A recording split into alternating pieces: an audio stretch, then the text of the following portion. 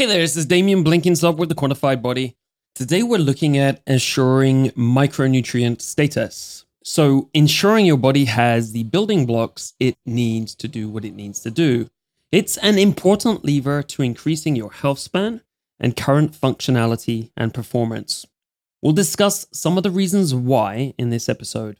Previously, we discussed micronutrient status with a focus on magnesium in episode 17 with Carolyn Dean. Today, we're looking at fat-soluble micronutrients, including vitamin A, D, and K.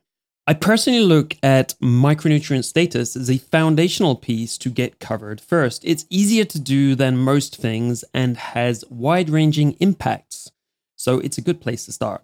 Something else I'd like to highlight for you to pay attention to in today's episode is looking at the body as a set of dynamic systems. We typically think we just have to raise one value into an optimum range with blood work or labs or so on. However, as you'll learn today, even with respect to basic vitamins, it's often not that simple. It can be personally nuanced, right? Different for each person. And there are interplays between different markers to consider. Thus, the benefits of looking at several markers at one time, which we've discussed before, such as a panel, for instance, to get a realistic picture by looking at several markers which point out one aspect of functionality in your body. Today's guest is Chris Masterjohn. He's a PhD in nutritional sciences and currently assistant professor of health and nutrition sciences at Brooklyn College, part of the City University of New York. In the last 5 years, Chris has been responsible for originating influential ideas and papers on the fat-soluble vitamins A, D, and K, the importance of their role in the body, and addressing that status, the status of these micronutrients to promote health. If you follow the Paleo, Ancestral Health, or Weston A. Price Foundation communities, it would be difficult to not have already come across some of his work. Chris now has both a podcast and a blog of his own, named The Daily Lipid, where he covers his latest ideas and research on optimum nutrition. His podcast is both technically detailed and has a lot of practical takeaways, so I highly recommend you check that out also. As usual, go to thequantifiedbody.net to get the show notes for this episode, which includes the links to everything mentioned in the show. An important goal of this show is to give you actionable takeaways so that you can use the information. Our show notes are structured to help you with this by giving you the exact details on the self-experiment the guest recommends, the tools and tactics, and biomarkers discussed throughout the show. So we've really put a lot of effort into making the show notes a great support for the episode. Definitely worth checking out if you haven't done that before. And you can get the show notes in a newsletter also whenever a show comes out, if you prefer. Simply go to thequantifiedbody.net/newsletter, pop your email in there, and you'll get the show notes in your email with each episode. Now, please enjoy this interview with Chris Masterjohn on everything fat-soluble micronutrients. The Quantified Body. New technologies are bringing us more and better data on our bodies every day. This data promises to help us make better decisions for better health, higher performance, less disease, and greater longevity. In The Quantified Body, we explore this promise to find out where it is creating real-world results, improving bodies, and improving lives. Chris, thank you so much for joining the show. It's great to be here, Damien. Thank you for having me. So I just wanted to get a little bit of an intro from you so that I guess the audience that hasn't come across you already, although I expect most of them have, can get a bit of an idea where you've came from and how you got into what you do. Sure. So I have a PhD in nutritional sciences, and I'm currently assistant professor of health and nutrition sciences at Brooklyn College in Brooklyn, New York. And I had always been interested in nutrition, at least since my teenage years. But I sort of got set along my current path when I went vegan for a while and didn't have very good health outcomes on it, and actually really improved my health a lot when I learned about Weston Price, who studied at an opportune time in the 1930s, documented the nutritional transition that occurred in many different cultures across the globe, from traditional diets to diets of modern refined foods, and documented the physical degeneration that took place there. And what struck me from that really provided a lot of utility to me at the time was that in traditional diets that were associated with great health, there was a really strong emphasis on nutrient-dense animal foods that supplied fat-soluble vitamins. So in learning that and kind of implementing principles that really helped turn my health around, I became very interested in the fat-soluble vitamins, and that's why studying vitamins A, D, and K, which is one of my passions and my current focus of research, has been something that I've been so interested in. So over the course of even leading up into grad school, I had done a lot of work trying to understand the interactions between the fat-soluble vitamins, and I published a hypothesis paper about that. When I was in grad school, I actually studied energy metabolism and glycation and antioxidant defense. But then in my postdoc at University of Illinois at Urbana-Champaign, and now at Brooklyn College, I'm moving back into studying the fat-soluble vitamins. Excellent. Thank you very much for that. I'm curious, so what kind of health issues did you have and you found that resolved through this journey? Well, most of what I experienced was kind of an aggravation of existing predispositions. So as an example, as a child, I had been fairly predisposed to tooth decay. When I was vegan, this became very exaggerated. So in one single trip to the dentist, I found out that I had over a dozen cavities and that I needed 2 root canals. And I had digestive problems since I was a baby, but when I was vegan, they became much worse to the point where they were really interfering with my day-to-day function. I had been predisposed towards anxiety probably at least since my early to mid-teens, but the anxiety and panic disorder really became strong and really started interfering with my day-to-day function when I was a vegan. And Weston Price's work actually focused centrally on tooth decay. And so when I was reading his magnum opus, Nutrition and Physical Degeneration, I was most interested in how can I fix my tooth decay. And what really surprised me was that my mental health was just completely revolutionized without me even trying to fix it once I started incorporating nutrient-dense animal foods into my diet. Very interesting, very interesting. I had a similar experience. I did vegan for not as long as you probably. I think I did about 4 months. But it was around that time also I started getting tooth issues, started having all these fillings and so on. So it's interesting. Maybe that happens to a lot of people. And of course, today I'm doing much better. I don't really need to go to the dentist that much these days. So that's cool. So wanting to jump into this whole area of fat-soluble micronutrients, which you've done a hell of a lot of work in, and your work is very well known for this area. Would you say, first of all, just to kind of isolate what we're talking about, when you say fat-soluble micronutrients, what are you talking about? Is it the A, D, and K, or is it a bit broader? How would you categorize that? So the fat-soluble vitamins there are 4 of them. They're A, D, E, and K. And in my research, I have also done a lot of research into the antioxidant defense system, and I view vitamin E as a functional part of that system. So when I was in graduate school, my work was very closely related to vitamin E. But I view vitamins A, D, and K as being involved in a functional network together where there are really a whole sort of set of specific physiological functions that those 3 vitamins cooperate together in a way that vitamin E is not really as closely aligned with that system. So most of the work, when I refer to the fat-soluble vitamins, technically that includes vitamin E, but more often than not, I'm referring to A, D, and K. Right, right. I find it really interesting because I noticed this when I was doing preparation for this, that you talk about it as a system, because a lot of people think of vitamins as separate things. But it seems that the way you look at it, it is a system. You're looking at a whole systemic level. And when you're looking at optimizing it or improving it, you have to really look at it from that broad perspective. Is that correct? Absolutely. And I think most scientists who actively think about this sort of thing would agree that during the course of the 20th century, we did a really good job breaking things down into fragments, and we did not do a very good job putting them back together again. And so the task that lies before us in the 21st century is to take all of this fragmentation and all of this very granular knowledge that we've obtained about specific things and then figure out how they fit together in systems. And I think that is the frontier of science right now. Yeah, it's exciting stuff. And if you were to describe this as a system, is there anything else you'd add in beyond what you've already said about it, which gives people the overview of that whole system? Not to get obviously in too much detail, but to kind of give the highlights.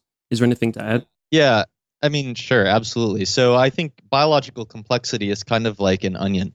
You peel away one layer, and then as soon as you look beyond that layer, you come across another layer, and you come across another layer, and you come across another layer. So to take an illustrative example of how some of these things would fit together into a system, let's just take one specific protein. So matrix GLA protein, or MGP, is a vitamin K dependent protein that's responsible for putting calcium into our bones and teeth where it primarily belongs, and preventing it from going into the places that it doesn't belong, like the soft tissues, particularly the blood vessels or the kidneys, for example, where it would contribute to vascular disease or kidney stones. Now, you take this one protein and we call it a vitamin K dependent protein because vitamin K is necessary to activate it and give it that ability to control calcium. But how do we get it in the first place? Well, vitamins A and D are responsible for telling the cell to make that protein. But vitamins A and D can't do that on their own, because to strip away to the next layer, when vitamins A and D tell the cell to do something, they do it because they are metabolized into signaling compounds that then bind to a receptor that then binds to DNA and controls the degree to which genes are expressed. And when they bind to their receptor, the only way the receptor can bind to the DNA is because there are interlocking finger structures that fit together, kind of like if you were to clasp your own fingers together in your hand, and you imagine that one set of fingers from the left hand is the receptor and the other set of fingers from the right hand is the DNA. They fit together basically just like that, but what's responsible for the finger shapes is the coordination by zinc. So if you don't have the zinc there, you can have vitamin A there, you can have vitamin D there, and they can bind to the receptor, but the receptor won't bind to the DNA and the function won't be carried out. So zinc is clearly important there. Then you could take magnesium. Magnesium, I almost think that trying to get granular about all the specific things that magnesium does would cause you to underestimate its roles.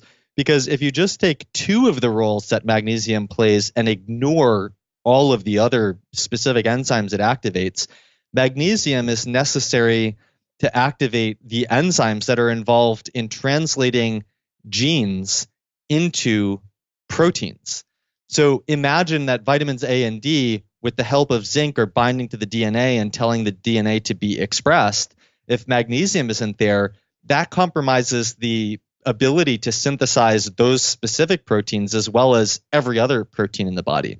Magnesium also plays other roles in regulating the distribution of calcium that would ultimately allow MGP to fulfill the function we were talking about before.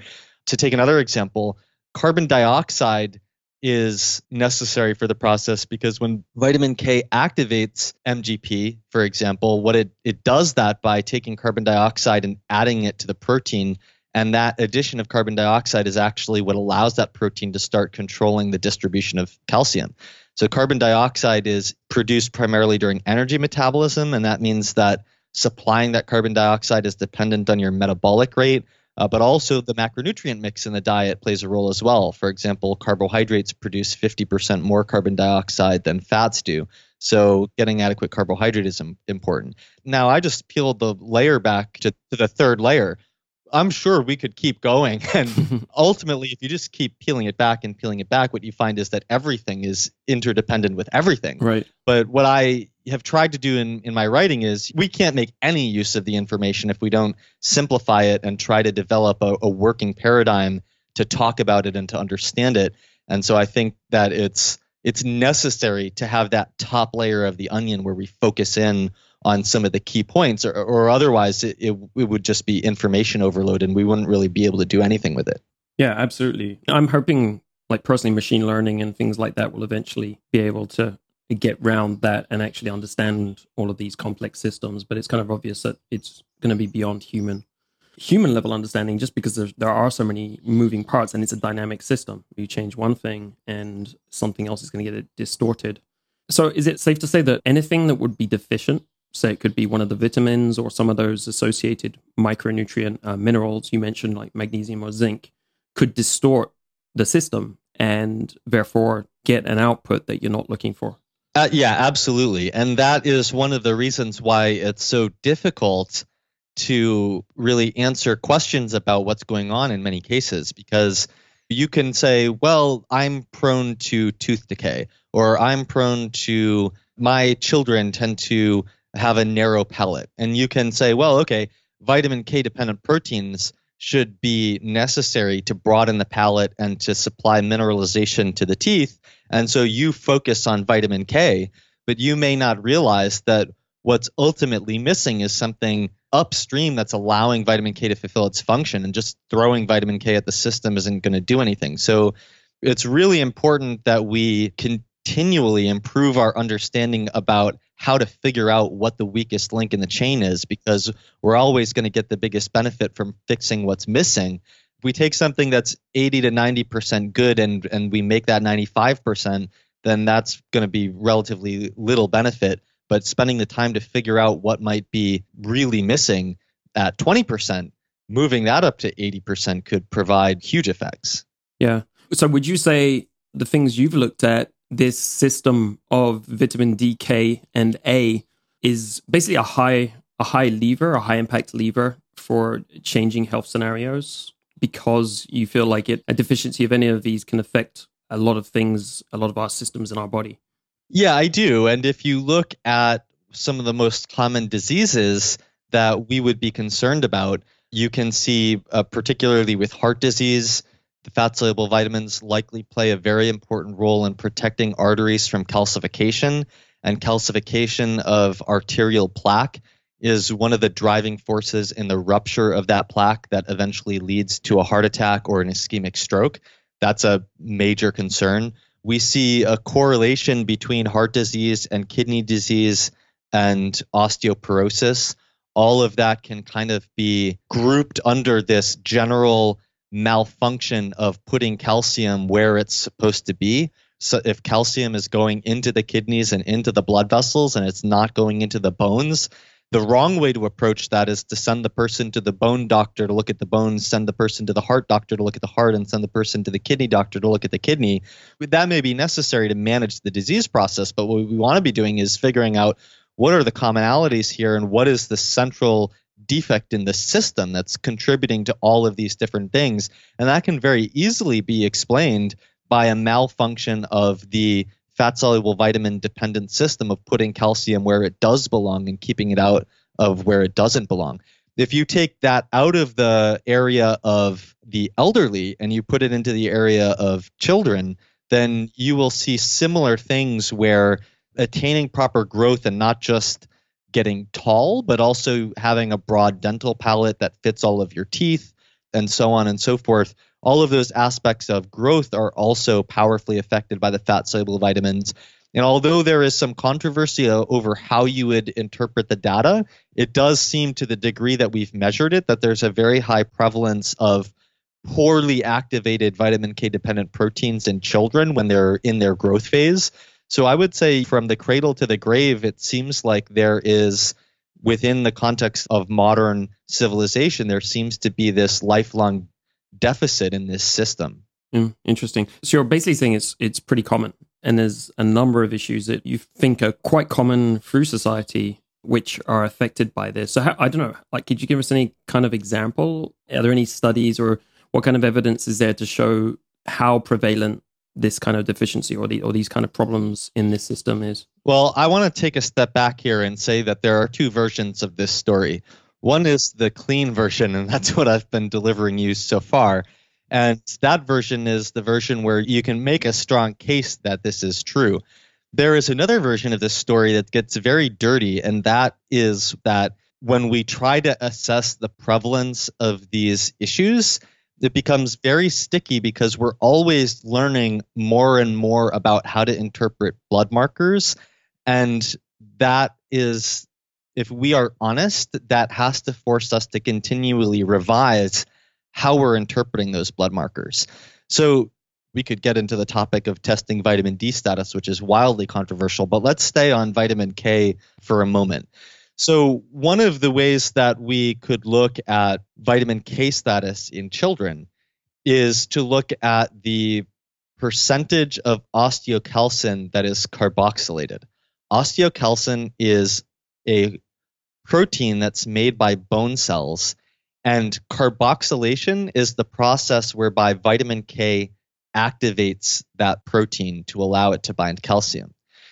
Now, through most of the 20th century into the 1970s, no one knew about osteocalcin. And so through that whole time, we just saw vitamin K. We thought it was important to blood clotting and nothing else. Then the new era was, over the ensuing decades, the vitamin K research community started developing a body of literature around osteocalcin. And then the phase after the 90s was they started producing reviews that other people could read, and then this became popularized. Up through the end of the 20th century and into the really recent years in the last decade, what emerged out of osteocalcin research was this idea that undercarboxylated osteocalcin is a marker of vitamin K deficiency, because if vitamin K carboxylates osteocalcin, then if you are adequate in vitamin K, then all of your osteocalcin should be carboxylated. And that seemed totally logical and totally rational.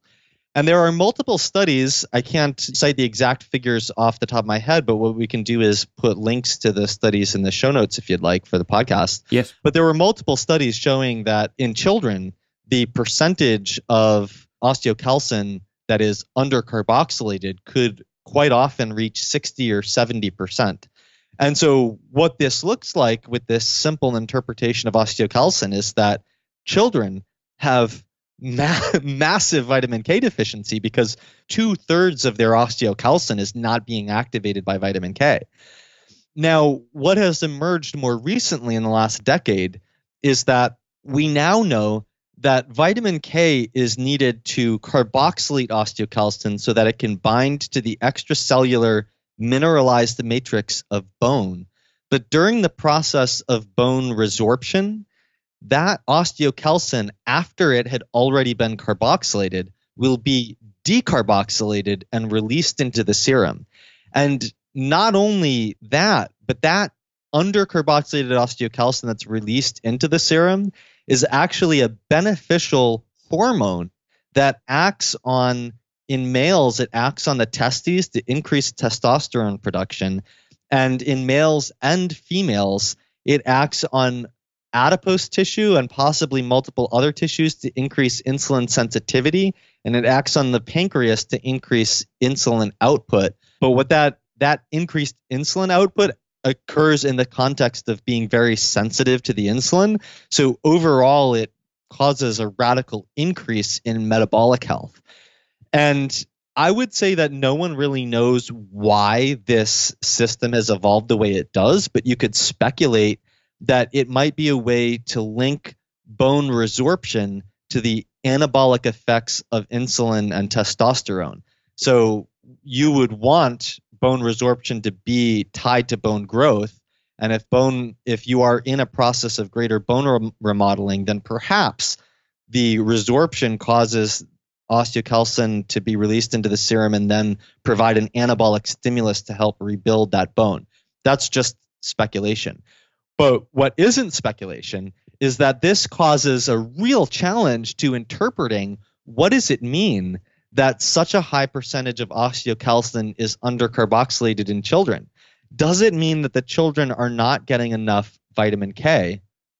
Or does it mean that because those children are engaging in a rapid period of bone growth, that their bones are just producing more of this hormone in order to provide a greater anabolic stimulus, which is exactly what they should need as growing children?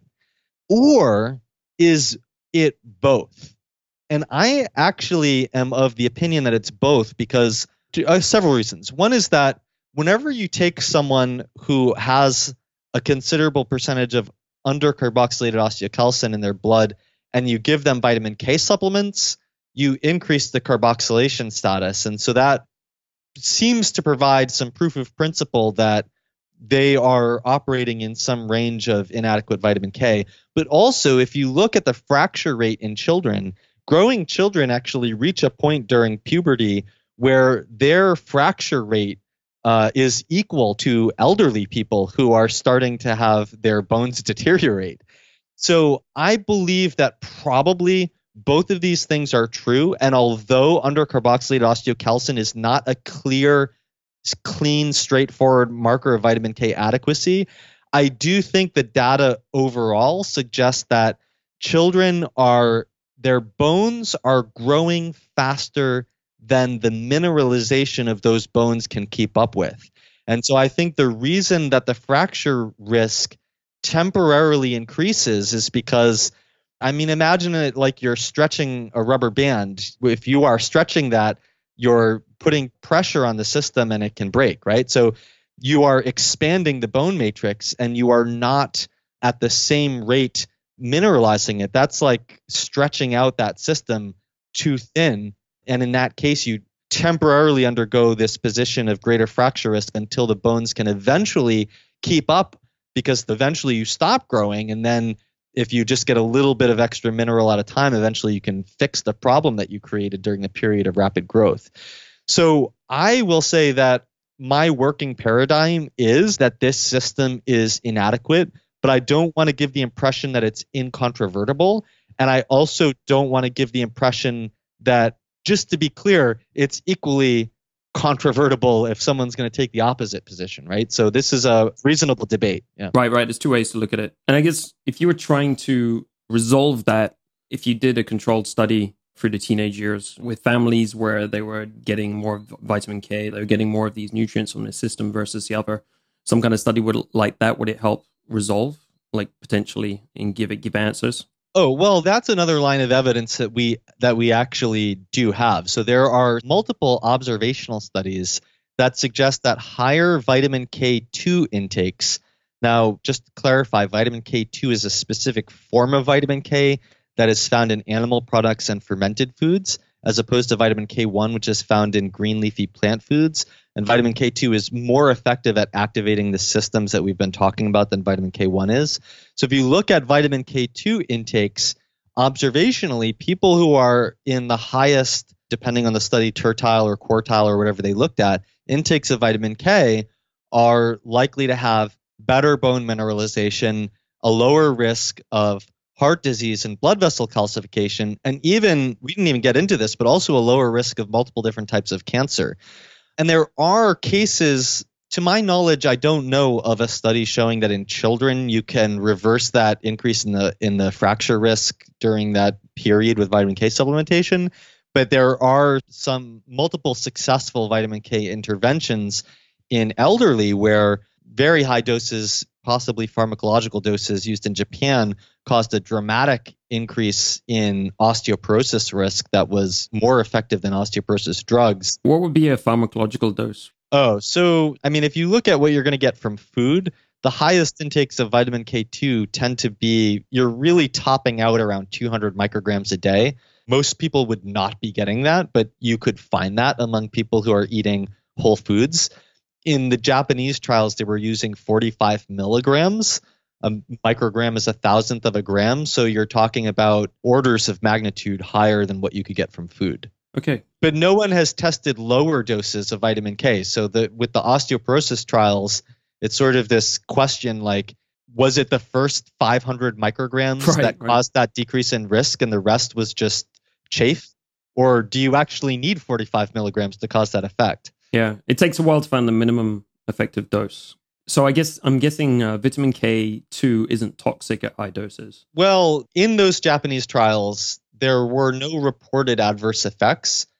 Anecdotally, I have talked to some people who seem to be hypersensitive to vitamin K and seem to anecdotally have negative experiences from supplementation. And I think there is reason to speculate that it would be preferable to keep vitamin K in closer to the doses that are maxing out what you could get from natural whole foods, because there are some biochemical effects that you could reasonably construe as negative when you get into really high doses. Okay, great. Thanks. You just mentioned cancer. I guess we didn't really go through a complete list of issues that you feel could be associated with this system. Are there others that we haven't mentioned, which you would see as like commonly or like high potential of being associated with the system and a deficiency? Well, I think when I'm looking at vitamins A, D, and K in a functional network, I think the system where that really stands out is the system of calcium distribution.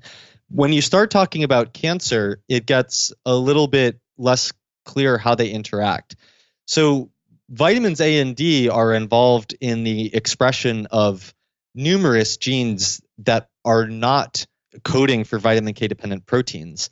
And they have independent effects where vitamin A may do something that vitamin D doesn't do and vice versa. But there are also genes that are regulated cooperatively by vitamin A and D that don't relate to vitamin K.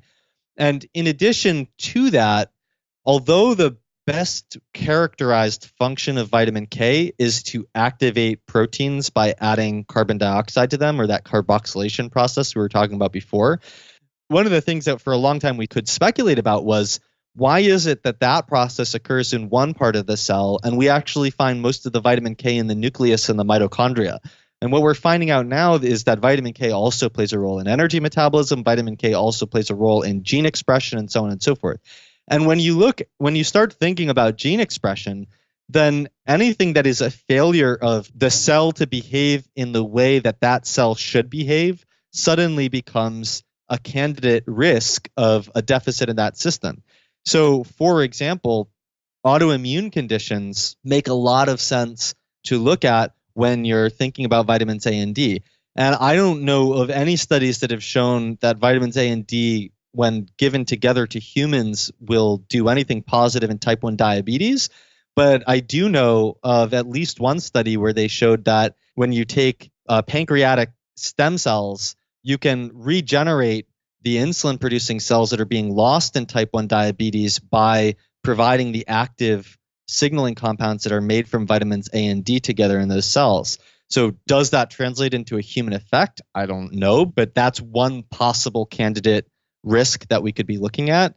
When you're looking at vitamin K, there are probably the most compelling study was one where they looked at liver cancer in women who were at very high risk. And I believe, it's been a while since I looked at it, but I believe the risk was caused by the existence of viral cirrhosis. That showed that the incidence of cancer in a controlled trial, that vitamin K supplementation virtually obliterated the risk of cancer, like lowered it by over 80%. And there are also, multiple other cancer-related endpoints that could be related to vitamin K, because we have cell studies where we can say, okay, we drop vitamin K in this specific form on the cell. This is what it does. Most of that has not translated into human outcomes. And most of it also has not really, so little is known about the mechanism, right? So what I was telling you about how A, D, and K interact to regulate this calcium distribution system, we have a lot more understanding mechanistically of how that system operates. And so I suspect that there are a lot of interactions between nutrients that we could eventually uncover when looking at autoimmune conditions or cancer, but we just don't have the mechanistic basis to really understand it at that level yet. Right. Thank you for that clarification. So it sounds pretty broad spectrum. And thinking about tackling this, if you're in any of those spots that you were just describing, it might be worth looking at this, because it's not exactly something really hard to fix or address either. I was just wondering, because you were talking about cancer, if you've looked at the work of Dr. Bruce Ames and his triage theory, and if that's something you think could be playing a role there. Yeah, so I'm not exhaustively, but I think that with respect to vitamin K metabolism, Ames's triage theory is pretty well known, and I would suspect, I actually know about it from studying vitamin K, and I suspect that if you were to talk to leading vitamin K researchers, probably most would consider it a very valuable tool in understanding vitamin K metabolism. So if you look at triage theory in that sense, the implications of that are, so triage theory, the idea is the body is going to prioritize acute survival needs over investment in long-term health when the supply of nutrients is compromised. In the case of vitamin K, what we see is that if you are marginally inadequate in vitamin K, then your liver seems to get top priority to activate blood clotting factors.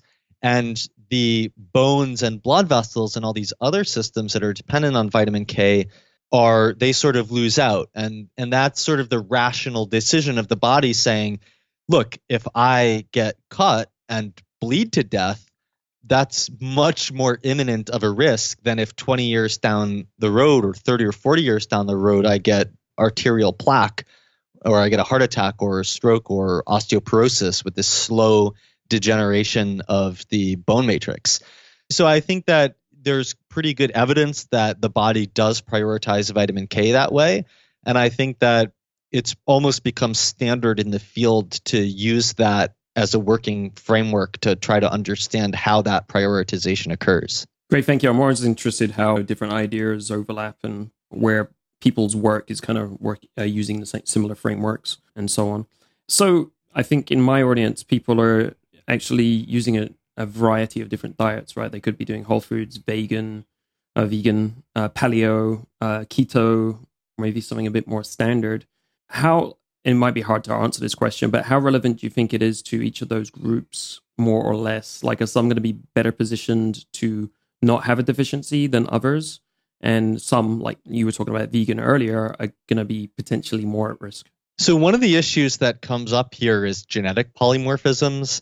And one of the areas in which we are starting to get a lot of research in is in the ability to derive vitamin A from plant foods. So the physiologically essential form of vitamin A, meaning the form that we need in our bodies to fulfill the functions we've been talking about, is retinol, and it only occurs in animal foods, whereas red, orange, yellow, and green vegetables are rich in carotenoids that can act as precursors to retinol. And since 2012, we've been accumulating a small body of evidence showing that there are very common genetic polymorphisms that strongly affect the ability to convert carotenoids to retinol. And in addition to the genetic effects, there are also a huge number of dietary and metabolic factors that also affect that conversion. And I can list those if you want me to, but even if you were to optimize the dozen factors that could affect that conversion rate, you may just be stuck with poor genetics in terms of the ability to convert carotenoids to retinol. So my suspicion is that in vegans, one of the determinants of whether someone is going to do well or not do well on that diet is what are their genetics like for the ability to derive vitamin A from plant foods. And because this is so dependent on genetics and metabolic health and other dietary factors, there's no saying that a vegan will become deficient in vitamin A. But I think that people who are going to be vegan have to be conscious of how they're going to respond to that, because if they fall into that category of poor derivation of vitamin A from plant foods, then that would be likely to be a weak spot for them. A vegan also wouldn't be eating fish or traditional sources of vitamin D, but they could compensate for that by getting sunshine. People also can take vitamin D supplements, and I think it could be debatable about whether this is the best choice, but there's also UVB irradiated mushrooms that are on the market as a food source of vitamin D. And for vitamin K, I would say that also would tend to be limiting on a vegan diet, and that's not because you can't get it. In fact, by far and away, the best source of vitamin K2 in terms of quantity is natto, which is a fermented soy food that's popular in Eastern Japan. But the fact of the matter is that when you look at the general population, most people are getting most of their vitamin K2 from egg yolks and cheese. So if you take out egg yolks and cheese and you don't put in natto to compensate for that, you're going to have a huge drop in your vitamin K2 intake. And I think that could be very significant. So in the case of the vegan, it's for vitamin D and K, it's really a matter of properly designing the diet in order to compensate for those changes. With respect to vitamin A, there's also an element of, is your constitution really well matched to this diet? If it's not, then you need to either rethink the dietary strategy or you need to supplement with vitamin A. I think if you look at paleo and keto, it kind of depends on what foods are being incorporated. So some people define paleo based on what foods it's restricting. Other people might define paleo more based on the theoretical framework that we want to, that much of modern disease is caused by a mismatch between our environment and our evolutionary environment. And people who are thinking it more like that are more likely to say, well, how were our ancestors eating? Well, they were eating nose to tail and they were getting all the organ meats when they killed an animal. And I think if someone is doing paleo and is doing that, they're going to be in a much better position than if they are eating what the standard average American is eating, or average person in most of modern society elsewhere is eating, minus the dairy, eggs, or maybe eggs, but the grains, legumes, and dairy. Then that's just taking those foods out is not at all going to guarantee you good nutritional status, but paying attention to the organ meats will. Most people, I think, back in the day, paleo tended to be equated with low carb. Nowadays, there's a greater diversity of approaches toward carbohydrate. Keto obviously is low carb, and it's important to recognize that carbohydrate does play a role in supporting the system. Like I was saying before, it results in greater carbon dioxide production that could be relevant. Carbohydrate also supports greater thyroid status, and thyroid hormone helps cooperate to produce vitamin K dependent proteins, just like vitamins A and D do. And also vitamin K, you use it one time and you have to recycle it. And recycling vitamin K is dependent on NADPH, and NADPH is a form of niacin that carries energy from glucose to a variety of other systems.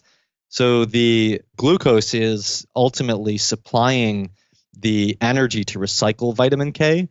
And so I think when you look at all of those things, I think there's a gray area there where you want to be careful that you are monitoring the health outcomes on a ketogenic diet, because to be honest, I don't think anyone has really studied how does a ketogenic diet affect the carboxylation of matrix GLA protein or anything like that. So you can speculate that there's a lot of things that you want to be careful of, but ultimately what we need is more research to actually look at those actual outcomes on those diets. Right. So it sounds like no matter which situation you are in, you have to be cognizant of this. As you were saying, like people are doing lots of different paleo diets, and it's the same for keto as well. Like some people will be eating like primarily cheese and dairy and things like that, and then others will be like more focused on the meat and stuff. I think there's quite a wide variety, and it sounds like basically you have, say, a few principles which can cut across all of these areas and potentially resolve, no matter which diet you're following, could potentially resolve this system if you keep to those rules. And it's kind of independent of any of these diets. Yeah, to a degree. And I mean, that you could even broaden that to other diets, right? So what is the diet that most greatly restricts egg yolks and cheese? It's the I'm trying to be healthy diet. Right, yeah. Right? You don't need to be paleo or keto or vegan to restrict egg yolks and cheese. You just need to trust the system and be health conscious. Right. Yeah, absolutely. That's the message, that to be heart healthy, you get rid of foods that are high in saturated fat and cholesterol. The hell with nutrients. That's been the sort of prevailing approach to health consciousness. So I think that this is an underappreciated system that cuts across all these diets, and people really need to pay attention to it. Excellent. Thank you. So when I was doing preparation for this, I was looking at one of your presentations. It was really good on YouTube, went through all of this area. And in that, you established some principles behind optimizing this area, this system. And you've already brought up some of them that are important, like genetics, for instance, that can play a role in this. So it'd be good to just cover a few of these to give people an idea of the system and what kind of things, because I think there's some misunderstandings. When it comes to vitamin D, for example, for many years, we've just been thinking, okay, I have low vitamin D compared to what the Vitamin D Council says. I've got to take a supplement to raise it, and now I'm all good. Whereas I think what you're saying is it's quite a bit more complex than that, and that doesn't necessarily help you. Well, that's true. And I mean, that's not only true because of the other interacting factors, but it's also true because 25-OHD, which has been promoted as a specific marker of vitamin D nutritional status, isn't one. It is very true that if someone is low in vitamin D status, their 25-OHD will be low. And if you supplement them with vitamin D or restore nutritional status, it will rise. That is true. And yes, it's useful as a marker of vitamin D nutritional status, but there are also numerous other things that are both good things and bad things that can affect 25-OHD. So, for example, calcium deficiency can lower it because you're using more vitamin D at a greater rate. Vitamin A supplementation could potentially lower it because you're increasing utilization of vitamin D to fulfill cooperative functions that they're needed for together. There are genetic differences that just make some people metabolize it to the active form at a higher rate, and that seems to be associated with better health outcomes. So one of the things that I have been advocating, especially recently, to better understand 25-OHD as a marker of vitamin D nutritional status is to look at parathyroid hormone, or PTH. And this is a test that you could very easily ask your doctor for. It is not difficult to get, but the reference range for PTH is based on diagnosing parathyroid disorders. And so it's sort of not useful for this. But if you look at the rationale for putting the cutoff of vitamin D adequacy at a certain 25-OHD, it's actually because on a population level, that 25-OHD is associated with maximal suppression of parathyroid hormone. The parathyroid gland is the resident expert within the human body on your individual calcium vitamin D economy, and PTH output increases in direct response to that economy of vitamin D and calcium being inadequate. And I think that if you want to, instead of saying on a population level, this much 25-OHD on average is associated with maximal suppression of parathyroid hormone, we can take the exact same mainstream conventional principle and apply it to the individual by looking at, is that individual's PTH maximally suppressed or not? And in trying, my tentative conclusions about this are that if you look at PTH, you want it to be in the lower half of the reference range. And so that's basically 30 seems to be in picograms per milliliter, 30 seems to be the sweet spot, 30 or below. If someone's at 35, I don't know if that's concerning, but when it's 40 or it's 50 or it's 60, I think that is a very good corroborating sign that that person's body perceives itself to be inadequate in vitamin D. And I think that can really help us get a more nuanced and sophisticated approach to looking at that. So that's one thing that I would mention. But also, as we've been talking about, you add vitamin D to this system and it needs the other cooperating nutrients to fulfill those roles. One of the problem points here is that, let's take, what is the prevalence of low serum retinol in the population? Well, it's really low, like 2 or 3% of people have serum retinol below the reference range. And so everyone says, well, people are a lot more likely to get too much vitamin A than not enough. And so they tell everyone to avoid vitamin A. But then people come in and say, let's tenfold increase your vitamin D intake. Well, now all of a sudden you are taking that person, if you're 10xing their vitamin D exposure, you're taking them out of that original population and putting them into a totally different population of 10x vitamin D status. And in that case, what is happening to your vitamin A status? I think there are a lot of reasons to be concerned that all of a sudden vitamin A intake becomes very relevant to most people when you move them into that high dose vitamin D supplementation. So I think that, if you're going to tweak this system, it's really important that you pay attention to the whole system and that you not just take one element and blast it at the system, hoping that that one element is going to turn things around. The most important principle of that is, even if you're going to supplement, first of all, have a targeted reason for the supplementation. Be conservative about the dose and titrate it up to higher doses based on how you're responding to it if needed. But also be very careful that the background diet is supplying all those extra nutrients, right? So if you're going to supplement with vitamin D, be conservative about it, but also get your liver once a week, get your daily egg yolks in, get your fermented foods in, get this background supply of nutrients up to par so that if you do perturb the system, the rest of those factors make the system robust and it can handle the changes that you're putting into it. Right. So definitely balance versus saturation of one micronutrient. So because you're saying get a good background of foods, there is one of the principles behind that is that foods tend to be naturally balanced in these nutrients. If you look at liver, it's got vitamin A and D combined, and it comes from a body. So you'd think it wouldn't be completely out of whack with the needs of a body. I actually don't think that's true. So if you take a fish's liver, then fish liver tends to be high in vitamin A and D, but that's not true if you take a terrestrial animal's liver, and that's because mammals, we store vitamin D primarily in the blood and not in the liver, and so our metabolism is a little bit different than a fish's metabolism. So if you were using the blood in the animal and you were using the kidneys in the animal, then and you were truly eating the whole animal, that would probably balance out. But it's not necessarily true that you can say, well, my substitute for eating nose to tail is I will eat liver once a week. That's not necessarily doing you any favors with respect to vitamin D. What it is doing is it's making you robust to any problems with your derivation of vitamin A from plant foods. So let's take the person who really is terrible at making that conversion. If they eat one serving of liver once a week, they're meeting the RDA for vitamin A. Now, you can debate what is the optimal vitamin A intake and is it higher than the RDA or not. But if you take that liver out and they aren't good at getting vitamin A from plant foods, what other food besides liver or cod liver oil is going to bring that person up to par? Nothing. So what you're doing by doing that is not, the liver isn't going to magically make the whole balance of the diet. Even if you were to catalog all the potential polymorphisms that you have in the enzyme that makes that conversion, you'd kind of get stuck nowhere, because every time a new study comes out, we identify these new polymorphisms, right?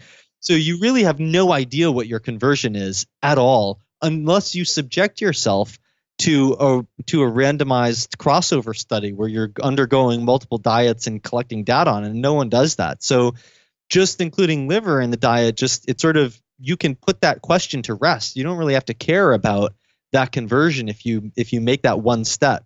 When it comes to vitamin D, you need to get regular sun exposure, and that's not the only reason to go out in the sun, but include some fatty fish, include some pastured egg yolks, get outdoors. That, in most cases, in the absence of some constitutional or disease issue, for most people, covering those bases covers vitamin D. Get your egg yolks in, get your fermented foods in, get your leafy greens in. For most people who don't have a specific vitamin K related problem, just getting the diversity of vitamin K rich foods in covers the bases. When you say fermented foods, you mentioned natto earlier. Are there other ones you recommend? So honestly, cheese is for the average person, cheese is going to be the most potent one, if not on their list. Part of the issue is that it depends on the bacteria. So if you take the natto bacteria and you make homemade fermented vegetables with it instead of fermented soybeans, my understanding is that would be a pretty good source of vitamin K2. By contrast, if you are eating, say, sauerkraut, you are getting some vitamin K2 from that, and that's good, but it's like incomprehensibly less than what you would get from natto. And even if you just compare sauerkraut and cheese together, cheese is way ahead of sauerkraut. So I think that diversification is really the best strategy here, right? You can, if you want, you can micromanage it and you can look at the table and log your K2 intake every day. But if you just get a sense, if you want to be practical about it and you don't want to be spending exorbitant amounts of time thinking about it and managing it, then I think what you do is you say, okay, fermented foods in general, but particularly cheese and also egg yolks are convenient sources. So if I just rotate these in my diet on a regular basis and don't think about it too much, then that secures a baseline level of adequacy. Yeah, so variety is a big principle here. Yeah, the more you restrict your diet, the more you need to micromanage it. Right. In terms of productivity, I think you do this as well. You basically do auto orders. So I have, local farms I subscribe to. You fill out the stuff you want and it gets auto delivered every week. So I don't have to think about it. On the other hand, that means that I'm probably not getting the maximum variety, because otherwise I'd be getting over delivered with food if I was trying to maximize the variety. So I don't know if you, in terms of productivity, if that's something you deal with, because I think you use Thrive Market, right? I do. Yeah. In terms of variety, do you kind of switch yours up, have a look at your list and just change it each week, or do you leave it on auto? Yeah, I actually don't auto subscribe to things like that, although the way that I deal with it is usually pretty close because I mostly just have mobile apps where I just tap tap tap tap tap on the things that I've been ordering recently, and it's that simple. But a lot of the ways that I deal with variety is to deal with it on a week to week rotation basis. To take an example, like I find trying to get variety in within a day or from one day to the next is extremely taxing on not it's not only taxing mentally to try to think about what I'm putting together, but it's also taxing on my ability to not throw food away because getting that variety in would mean that I would have to over order things, right? Like I try to get a variety of green leafy vegetables in. But what that means is that on a given week, I'll have a cooked kale will be my cooked vegetable that goes into a big batch of starches that I just, take out of the refrigerator and reheat in 2 minutes each time I use them. And I'll get like a box of some type of leafy green that I would eat raw, and I'll just eat platefuls of that. But the next week, I will switch out the kale for a different green vegetable that I make cooked, and I will switch out whatever those raw leafy greens were for a different one. So I get my variety in more on a week to week basis where I'm rotating different types of similar things into my diet rather than within a day or from day to day. Excellent. Thank you. Thank you for that. I like to make sure the information is practical. I'll probably have to change mine up based on that. So I wanted to go back to the testing. This is a quant show at the end of the day a lot of the time. When you were talking about the PTH earlier, that was basically a downstream marker of vitamin D, kind of like an indirect measure versus a direct measure where you're looking directly at the blood D3, 25-OH-D3. Is that a typical strategy you'd take for this area? If you were, afterwards it'd be interesting to find if you think it's actually worth testing in this area, because I know in some areas it's not that useful at times. So first of all, is it useful to start looking at testing in this area if it's a concern of yours? And then second, is the downstream strategy often best versus going for the direct ones, similar to the D3 in the other areas? Well, no one uses the direct strategy with vitamin D. If you consume vitamin D, you consume it as vitamin D, and measuring vitamin D in your blood is virtually useless as a marker of nutritional status. Everyone is using the indirect strategy of measuring 25-OHD, which is a downstream metabolite of vitamin D. The issue is, in every case, when you're looking at a biomarker for anything, the questions that you're asking are, is it sensitive and is it specific? And quite often we may think that something is specific, and then when our understanding of it increasingly evolves, we need to revise that. And I think that PTH is a more specific marker of inadequacy in the calcium vitamin D economy than 25-OHD is. And one of the ways to think about this on an intuitive level is, what is the parathyroid gland doing? It is continuously monitoring the vitamin D calcium economy using sensors of receptors that sense the concentration of calcium in the blood. If you have serum calcium dip for even a millisecond, the parathyroid gland will sense it. And on a scale of less than a fraction of a second, it will respond to that and carry out a downstream cascade of events that will start operating within seconds and basically finish operating within minutes to normalize serum calcium. If you take someone who is consistently deficient in vitamin D or calcium, what you wind up with is that person will have a higher level of PTH because that PTH is being chronically activated to compensate for that deficiency. If you're to compare PTH and 25-OHD, I'm not going to argue that PTH is 100% perfectly specific, but it adds a lot of interpretive power to the 25-OHD. And to take just an example of one of the confounding factors, if we look at people from different ancestries, we will see that there seem to be differences in how they metabolize vitamin D. And people of white European ancestry actually seem to be outliers in the amount of 25-OHD that they need circulating in their blood to maximally suppress parathyroid hormone. Now, remember, when we set the benchmark for what is an adequate 25-OHD, that is set on the basis of maximally suppressing PTH. That is the benchmark that is accepted. I'm not advocating a different principle. I'm just advocating individualizing the principle. Now, if you take someone who is African American, or you take someone who has Inuit ancestry, probably if you take someone who has Asian ancestry, and you compare that to someone with white European ancestry, what you will see is, on average, they will have lower 25-OHD, but they will also have higher levels of calcitriol, which is the fully active hormonal form of vitamin D, and they will also have lower levels of PTH. And so with that, and if you trace that further, what you find is that there are genetic polymorphisms that are more prevalent in those populations that trace to different ways of metabolizing vitamin D.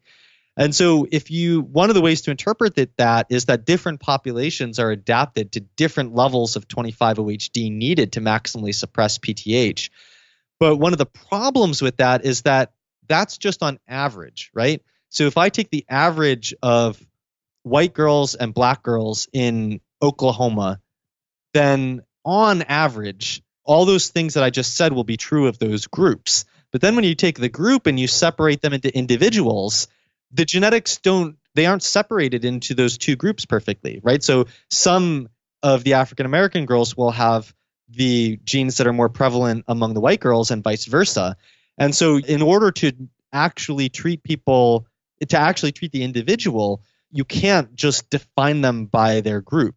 So in that case, what better way to do that than to actually look at whether PTH is maximally suppressed in that person? I think all you're doing is taking the conventional standard strategy and saying, well, let's look at, is this actually operating the way that we're saying it should operate in this particular person? Yeah, it's a great reminder that you have to look at this on a personal level for a lot of things. Just as you've talked about all these complexities, it kind of reminds me a little bit of methylation. I'm sure you've looked at methylation a bit, but with all the polymorphisms and everything, people react completely different to supplementation and when you're trying to tackle that. And it sounds exactly the same with this. So in terms of other tests that I've come across, one of them is SpectraCell, the micronutrient testing they have. I don't know if you've looked at that and if you thought it's useful. It has vitamin K2 and K1, I believe, if I remember from memory. I do not like SpectraCell. Unless they have radically changed how they do it in the last couple of years, I haven't looked at a recent SpectraCell report, but I basically disagree with the entire principle behind the SpectraCell report. And I also think that it generates pretty bizarre conclusions as well. Now, I will say that I don't want to sound like I'm singling out SpectraCell. I would say it's generally true of all of the shotgun approaches to practically anything, like even genetic polymorphisms. You can take your 23andMe data and run it through various software apps or web apps that will give you back a report that will give you ridiculously conflicting practical conclusions, like you have this polymorphism, so take methyl B12. You have that polymorphism, so avoid methyl B12. And so I think that's just sort of an inevitable consequence of trying to do too much at once. I think it is possible to do many things at once, and I think we're eventually heading towards that area. It's just that you can't sacrifice the integrity of the methodology in order to get more stuff. And in the case of SpectraCell, and I don't know if they've changed this in recent years, but at least a couple of years ago when I was looking at SpectraCell reports, what they were doing was taking lymphocyte concentrations of these different nutrients. And one of the problems with that is that there is practically zero research on that. So take, for example, vitamin D. There are thousands of studies that span tens of thousands of people looking at 25-OHD levels. And there are at least hundreds, if not thousands, of useful studies that are worth looking at in terms of how does that correlate with disease risk, how does it correlate with metabolic factors, and so on and so forth. And by contrast, we don't have a lot of data on how do white blood cell concentrations of vitamin D correlate with these factors. So although there are huge limitations to interpreting 25-OHD that I was just describing for you. The only reason I even know about those limitations is because there's so much research on it. With leukocyte concentrations of vitamin D, I can't tell you what those limitations are because we don't have a huge body of literature assessing its usefulness. What I can tell you is that there's no particular positive reason to assume that is a useful marker. And I can also tell you that I had a consulting client who was taking vitamin D supplements, had really high 25-OHD, and had really low leukocyte concentrations of vitamin D, and SpectraCell told him to take more vitamin D. Right. By any accepted definition, he should have been, if anything, cutting back on his vitamin D. What does it mean that his leukocyte vitamin D concentrations were low? To be honest, I have no idea. I don't know what it means, but neither does Spec. Right. As you're saying, like it could be all sorts of things like genetic polymorphisms, people are just different that way. All of these things that just aren't uncovered because there's no research. Well, also leukocytes are a part of the immune system, and the immune system uses these things and profoundly affects their metabolism. So one of the things that we know is that one of the reasons you can have low 25-OHD is because of inflammatory activation. So even, for example, in the recovery to surgery, the immune response that is involved in tissue repair will cause a pretty large drop in 25-OHD acutely in that sense. And probably it's true of chronic inflammation as well. So one of the things you want to ask is, why does a leukocyte decide to concentrate vitamin D? And does it decide to do that sometimes and not others? And does that leukocyte concentration of vitamin D have a lot more to do with what that leukocyte is deciding what to do because of the context of immune signaling in that person and not nutritional status of vitamin D? And that's a question of, we need research studies. But ideally, research studies come before you start practically applying tests rather than after. The ideal time to say, we tested this, now you should go out and do this, is when we have a lot of information about what that means, not so we can 10 or 20 years later hope to get some information about it. Absolutely. Thank you for that. Are there any other tests you've come across in this area, either bad or good, ones that you don't think are worthwhile doing or anything good? Specifically on vitamin D or across the board? Across the board? Yeah, the whole fat-soluble. Yeah, a few others that stick out. So first of all, for vitamin A status, the most useful measure is serum retinol. And serum retinol doesn't perfectly correlate with vitamin A status, but it will tend to be low if you are running low in vitamin A. And in general, the reference range is pretty good on that. So the reference range, if you just get like a Quest report for serum, so I will warn you that it should be called serum retinol, and at least Quest Diagnostics calls it serum vitamin A, which really annoys me. But Right. But in any case, it's the same test. And the reference range for that is based on the role of vitamin A in supporting night vision. So if you are within the reference range, that should preclude virtually all cases of impaired night vision as a result of vitamin A deficiency. Now, I think there's some big question marks over whether is that actually the most sensitive marker of adequacy. And I will tell you from my personal experience, I had some pretty severe eye-related signs that indicated to me that I was vitamin A deficient, and I made a very intensive effort to improve my vitamin A status over the course of a week. And after I did that, I was still resolving my vitamin A status, but I had my serum retinol tested, and it was towards the bottom of the reference range, but it wasn't below it. So I think you probably don't want to be operating at the bottom of the reference range. So would you say, I think one of the baseline rules we've spoken about before on this show is like if you're in the top third for a lot of these standard reference ranges, because the normal population tends to have a fair amount of chronic illness and so on and non-optimum health. Is that a rule you could take for this test? I'm not quite sure about that, but I will say that I would prefer to be in the middle than on the bottom. So I don't want to encourage people who are in the middle to try to get up to the top third. But I would say if you're towards the bottom, you should definitely try to get towards the middle.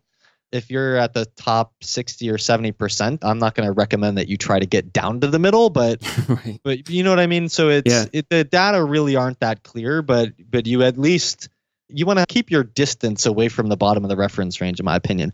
I will also say that in rats or I can't remember whether it was rats or mice, but there was a recent paper that came out that showed that obesity compromises tissue vitamin A status. I shouldn't say tissues besides the blood. The blood is a tissue, but it compromises vitamin A status in many tissues without decreasing serum retinol. So there are caveats that we're just starting to learn about with these tests. But I would say in general, serum retinol, despite potential limitations, is very useful to have. For vitamin K status, there exists. Oh, I want to say one more thing about vitamin A. If you're concerned that you're getting too much vitamin A, there's a good formula to use, and that is to get your fasting serum retinol and your fasting serum retinyl esters tested. And I at least know that Quest Diagnostics actually calls these two tests serum vitamin A and serum vitamin A palmitate. That means retinol palmitate, which is the predominant retinol ester. And this has to be fasting. If in the fasting state, if you add those two values together and your serum retinol esters are greater than 10% of the sum of the two values, then that is an indication that your liver is overloaded with vitamin A and that you either need to cut back or you need to correct some backup in your metabolism. It could, for example, if someone has fatty liver disease, that will compromise their liver's vitamin A storage, and that could play a role in it. But if you are lean and healthy with good body composition, most reasonable interpretation of that would be that you're overloading your liver with vitamin A. With vitamin K, I am not happy with any test that's currently available at all. I do not think it's useful to look at leukocyte vitamin K concentrations. I don't think it's useful to look at plasma serum or red blood cell concentrations. What I would think would be useful would be the carboxylation status of osteocalcin. And I don't remember which lab it is, but last I looked, the only lab that was offering this gave you undercarboxylated osteocalcin without giving you what is the percentage of the total osteocalcin that's carboxylated. And just looking at total undercarboxylated osteocalcin is not useful. On the horizon, there is a company called Immunodiagnostic Systems that 2 or 3 years ago told me they were trying to develop a test for des-phospho uncarboxylated matrix glob protein, or DCUC-MGP, wow, which, put simply, is the inactivated form of MGP. That's the protein that protects soft tissues from calcification and helps direct calcium into bones and teeth. So if that's high, it's a very good marker that you don't have enough vitamin K supply to your blood vessels. They told me 2 or 3 years ago that they were hoping to get this test past FDA approval. And I asked them today this morning in preparation for this show, I asked them if they've made any progress on that. And they said they're working on it. So wow, awesome. So I think on the horizon, we can eventually see the inactive form of MGP be a very useful marker of vitamin K status in the blood vessel. And when that comes out, I'm going to be super happy and tout it with fanfare all over the place. But right now, nothing is available that isn't just like a waste of money, in my opinion. I will say also that there's a company based out of the Netherlands called VitaK, and they offer testing of all of these things to people who form contracts with them. I do not know if they would form those contracts with clinicians who are testing it in patients. I do know that I was talking to someone, a clinician who was doing clinical research, and he was taking samples from patients to do a research study, and he just sends them to them. They measure all this stuff and give the data back to him.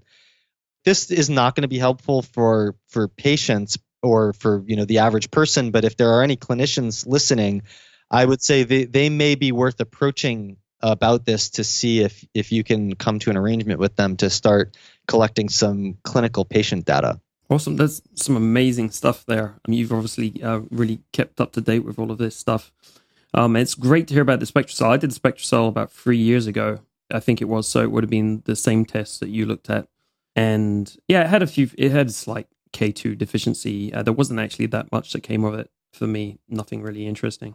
Just to add one thing, I had someone who had the same result, and they said that because K2 was deficient, they should supplement with vitamin K1 Oh, nice. because it's a precursor to K2. Right. And all of the evidence indicates that humans tend to be relatively poor converters of K1 to K2. So that's just one more example of how the data is not translated well into practical recommendations in those shotgun tests. Yeah. I would say with tests, because a lot of the tests, the lab tests, they have these recommendations. If you look at organic acids, lots of different tests, they have these kind of recommendations which are spit out through an algorithm based on a marker being low or something. I think most people say not to look at those.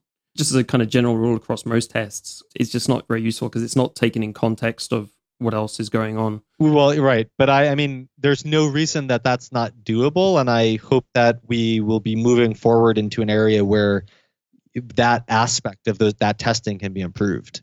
Yeah, it would be awesome if it could eventually be automated. So this has been great. So much great information. I'd love to know what you're up to right now. Is there some current research, some questions you're trying to answer? What's kind of like top of mind for you right now? Sure. So right now, my top priority is putting together a special report that I will be selling once it's out on a very practical guide about how to resolve chronic inflammation using essential fatty acids. And so one of the things that I think has been profoundly misunderstood for most of at least since the 1990s, is how the inflammatory process works and how it's resolved. And many of the things that have traditionally come out of the outdated 1990s framework, like take high-dose fish oil to inhibit the inflammatory effects of omega-6, or particularly take non-steroidal anti-inflammatory drugs to inhibit the inflammatory actions of omega-6, are possibly just downright backwards. And so what I'm trying to do is put together a really practical approach about what is the minimal effective dose for a healthy person of different fatty acids, and in different disease states, what is that effective dose, and what are the factors that could actually be distorting the metabolism that can be fixed and things like that. So that's the sort of the longer term project that I'm working on. Some of the other more immediate things coming out are, I just recently started my own podcast, The Daily Lipid. So anyone can search for that in their favorite podcast app. And I'm upping my social media game. So I finally got back into tweeting. I finally got active on Instagram. And most recently, I've joined Snapchat.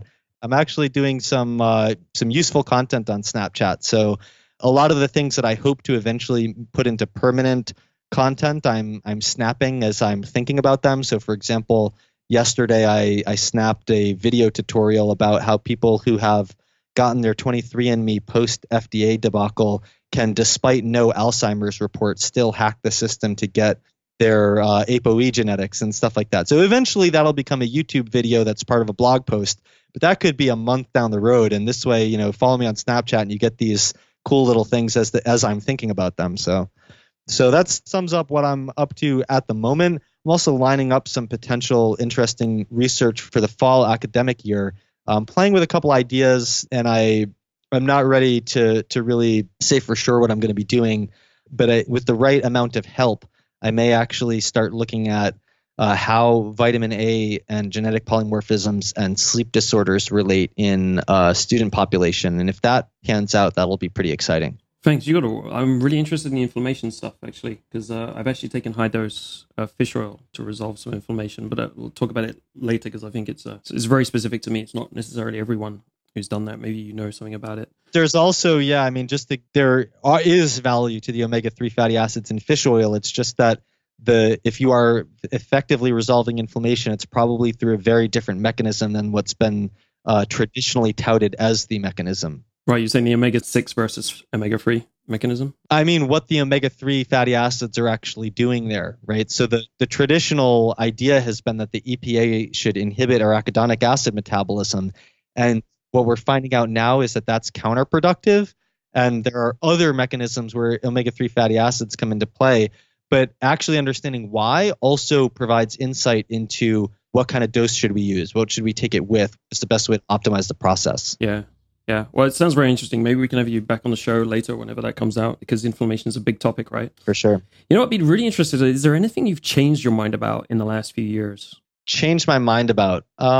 There's probably there's probably a whole bunch of things. I mean, one thing that I've changed my mind about that I think really relates to the stuff we've been talking about here today is 25-OHD status. When I first started looking at vitamin ADK interactions, I kind of focused all my critical analysis into those interactions and took for granted what a lot of the vocal vitamin D community was saying about you want to have 50, 60 nanograms per milliliter, 25-HD. I've really revised that downward as I've started applying the same critical analysis to that particular issue. Moving outside of that, I was never really an advocate of low carb diets per se, but I think that I did buy into a lot of the theoretical framework of low carb approaches, even though I just, sort of figured, well, I'm lean, so I don't have to worry about that, but et cetera, et cetera. I've sort of being a little bit more critical of the low carbohydrate approach to a lot of issues and trying to build a better appreciation of carbohydrate recently. So that's an unrelated thing that I've changed my mind about. Excellent. It's always interesting to see people going back on stuff. It's very important to be able to go back on decisions and change your mind. As you're saying, it's all developing all the time. It's hard to stay on one topic and be sure of it. Is there anything that you track in terms of metrics or biomarkers for your body on a routine basis, and why? Sure. Well, I try to take the information one at a time because I feel like I could track everything, but then I would probably get lost in the information. And I also, last year, I've been recovering from kind of workaholic syndrome where I was not tracking anything because I was just consumed with work that I was doing. So I'm trying to gently move into targeting the highly specific things that I know I need to track. And for me, one of the things that I was tracking over the last few months was just my protein intake and my caloric intake. And I wound up losing 30 pounds and a pretty hefty amount of body fat that I'm pretty happy with over the course of a few months. I've kind of moved on from that, but I still actually track my calories most days just because I'm trying to strategically move out of fat loss and into gentle muscle building without much fat gain. So that's something that I continue to track. One thing that's kind of like partly a health thing, partly a vanity thing, but one thing that's much more straight out health related is my iron status. So I am homozygous for the relatively common allele that interferes with the hemochromatosis related pathway. And it's thought that it only causes hemochromatosis when it's paired with a more severe allele. I just have two of the minor ones. But that puts me in the top 3% of dysfunctional iron absorption in the population. And so theoretically, I shouldn't get diagnosable hemochromatosis. But what I find is that if I do not give blood regularly, my serum ferritin is high-ish, but nowhere near even the middle of the reference range. So maybe it's 150. And a lot of people say it should be lower than that, but the reference range says if it's under like 500, it's fine. But what I find is that my transferrin saturation starts getting out of the upper end of the reference range, and my unbound iron binding capacity starts getting out of the bottom of the reference range. And what that means is that relative to my capacity to deal with the iron, my iron is being overloaded, and that increases the risk of free iron running around that can contribute to oxidative stress in my body. And I actually think that really has a huge impact on my metabolism. I actually discovered this slowly over the course of several years. Before I knew I had these genetics and before I had ever tested my iron, what I noticed was that when I was a guinea pig in my doctoral lab and people would take my blood, I would always feel better. And one of the best responses I ever felt was when I was a guinea pig for a pharmacokinetic study where my lab mate put a catheter in me so she could take 12 blood draws in a single day and then a 13th blood draw the next morning. And I felt awesome. And that was when I started thinking about it. But then it was like a year or two after I got the 23andMe, and that showed me that I had those alleles, and that motivated me to go out and measure my iron status. And then once I got a full iron panel, that's when I really put it all together. It's been so just with balancing work and life, it's been difficult to maintain a regular schedule of blood donation. So that's my number one health priority right now, is just trying to stay on top of donating blood every 8 weeks.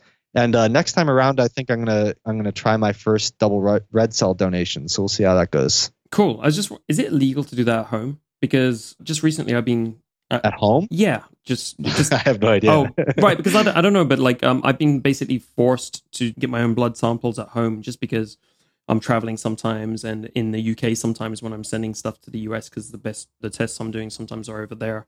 Oh, for testing? Well, yeah, for testing, but you could take more blood out. That's why I was wondering if there's a legal repercussion if it.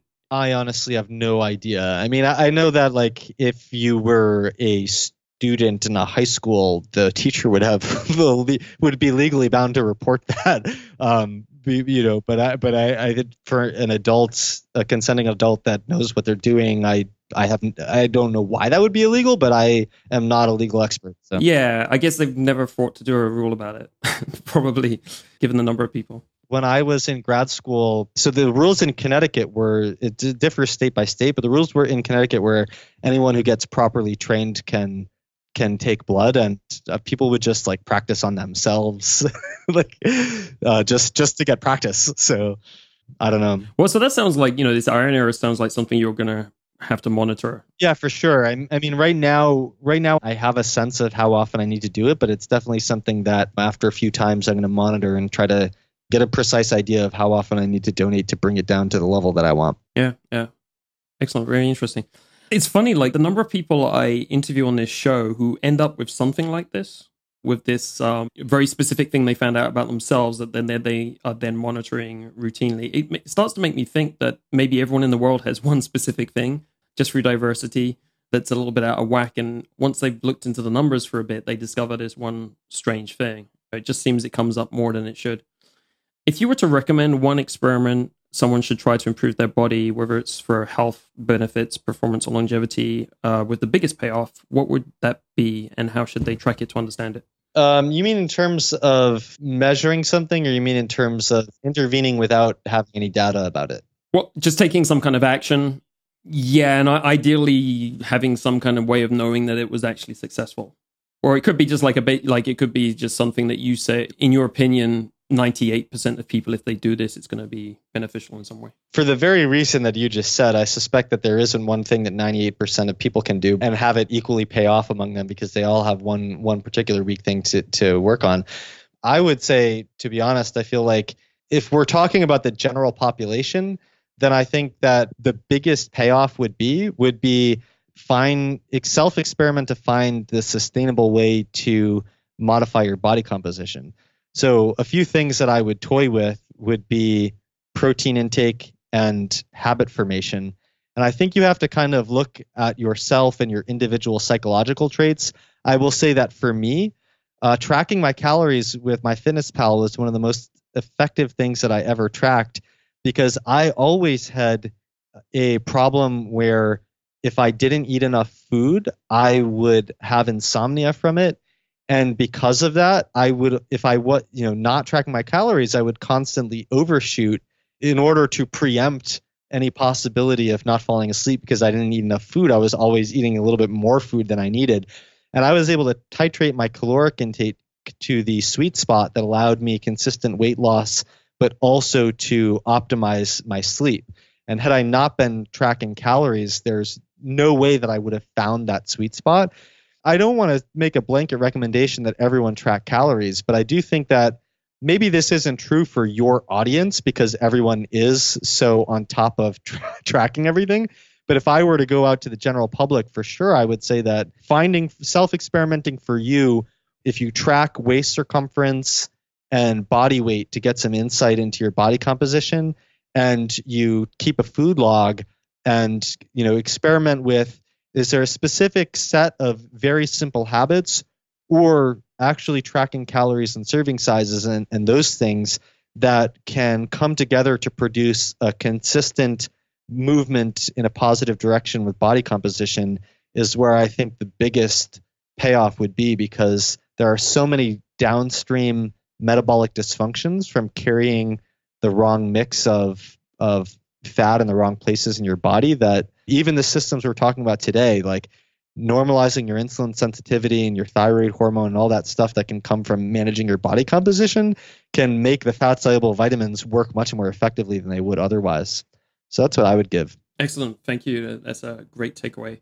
So this pretty much winds it up. You've mentioned your podcast. Your podcast is great. You started it recently and it's extremely detailed. So if you guys listening today enjoyed this talk, there's even more detailed stuff and on the podcast, which is the Daily Lipid. Is there any specific other request? I mean, we already mentioned your Snapchat, and I saw you were on there, and some others. Is that the easiest way for people to connect with you? Facebook, Twitter? So if you want to follow consistently everything that I get, I think the best way to do that is to go to my blog, blog.cholesterol-and-health.com.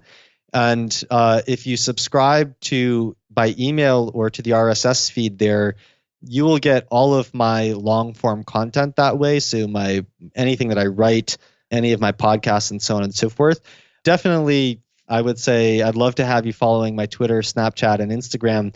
But of course, that's kind of a different way of following me, because when people follow someone on Snapchat or Twitter, they don't see everything that they put out. They stream it at a given time, and if something's there, they see it. If it's not there, they don't. And on Facebook, one thing that I'm trying to do consistently now is to do Facebook Live once a week.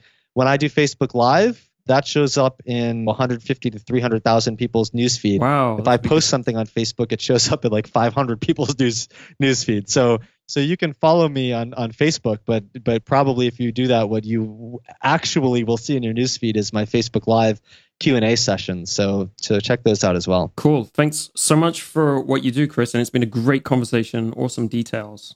Thanks for your time. Yeah, it's great to be here. Thank you so much, Damien. To get more of The Quantified Body, subscribe on iTunes or go to the website thequantifiedbody.net. That's thequantifiedbody.net. You can also follow us on Twitter and Facebook. On Twitter, we are at twitter.com/quantifiedbody. And on Facebook, we are at facebook.com/quantifiedbodypodcast. If you've got feedback or requests for the show, you can email them to me at damien@thequantifiedbody.net. That's DAMIEN @thequantifiedbody.net. Thanks for joining the show this week. See you next time.